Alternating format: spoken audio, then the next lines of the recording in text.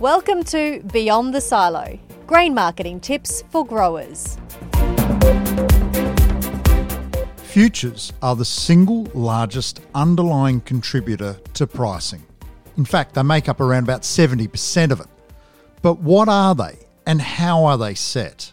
The Chicago Board of Trade, otherwise known as CBOT or CBOT, is the place that most of the industry refers to for the underlying world price of wheat. It's generally where the world goes to buy wheat. To find out more about futures, I'm joined in the Grain Producers SA studio by independent agricultural consultant Jonathan Wilson.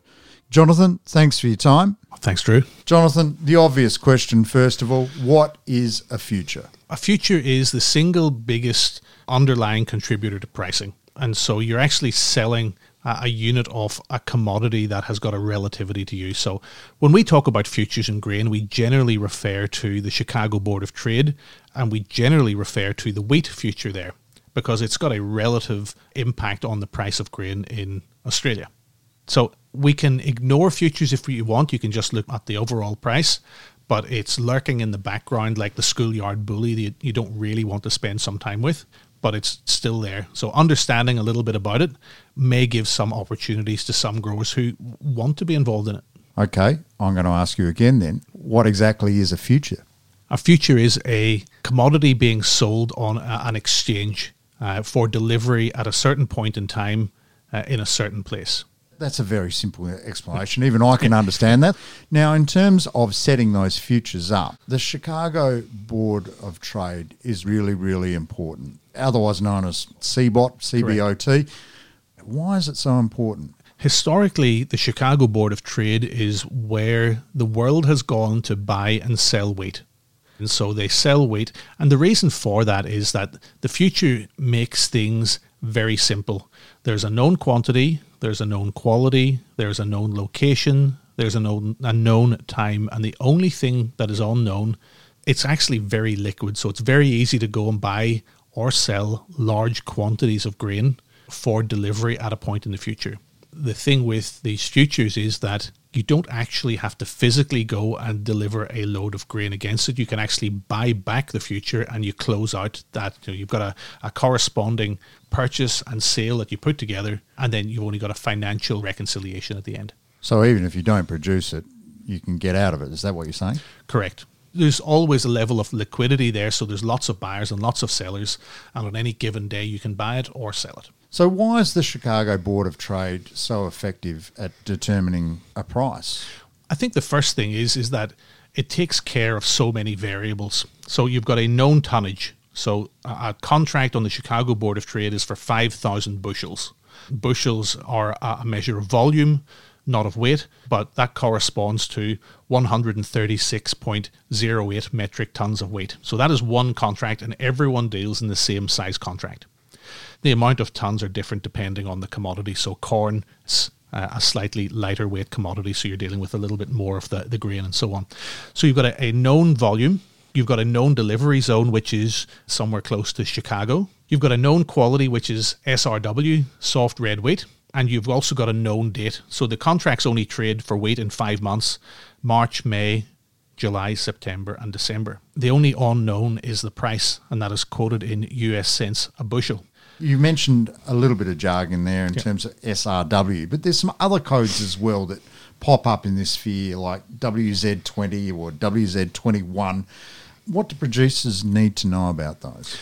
Again, once you understand what the different letters and numbers mean, it becomes a little bit clearer to understand. So W stands for wheat. C, for example, would stand for corn. Yes, well done, gold star. Z, in this case, refers to the month. So I said earlier that it trades in 5 months. So Z is December. For example, if it was H, that would be the code for March. If it was N, that would be the code for July. So WZ means wheat, December, and 20 is the year. So it's wheat for delivery in December 2020. If you looked at WZ21, it would be wheat for delivery in December 2021. And if you looked for CN21, it would be corn 2021, and the end, I think, is June for some weird reason. Did you? Very close, July. July. I have no idea why N would relate to July.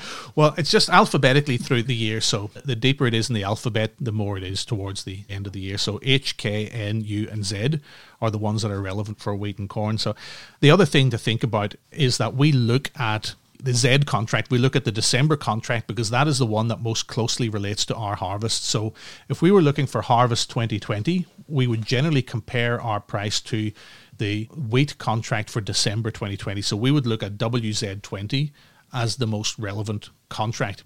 If you are exceptionally late harvest, you're down in the southeast of the state and you're not going to get off until January, you would then look at the next contract, which would be WH21, which is the March contract in 2021. If you were looking at harvest next year, your first contract that would be most relevant is the December contract for 2021. And now you know where to look for it. You could just look at WZ21 and you can say, hey, it's now gone up X amount of US cents a bushel.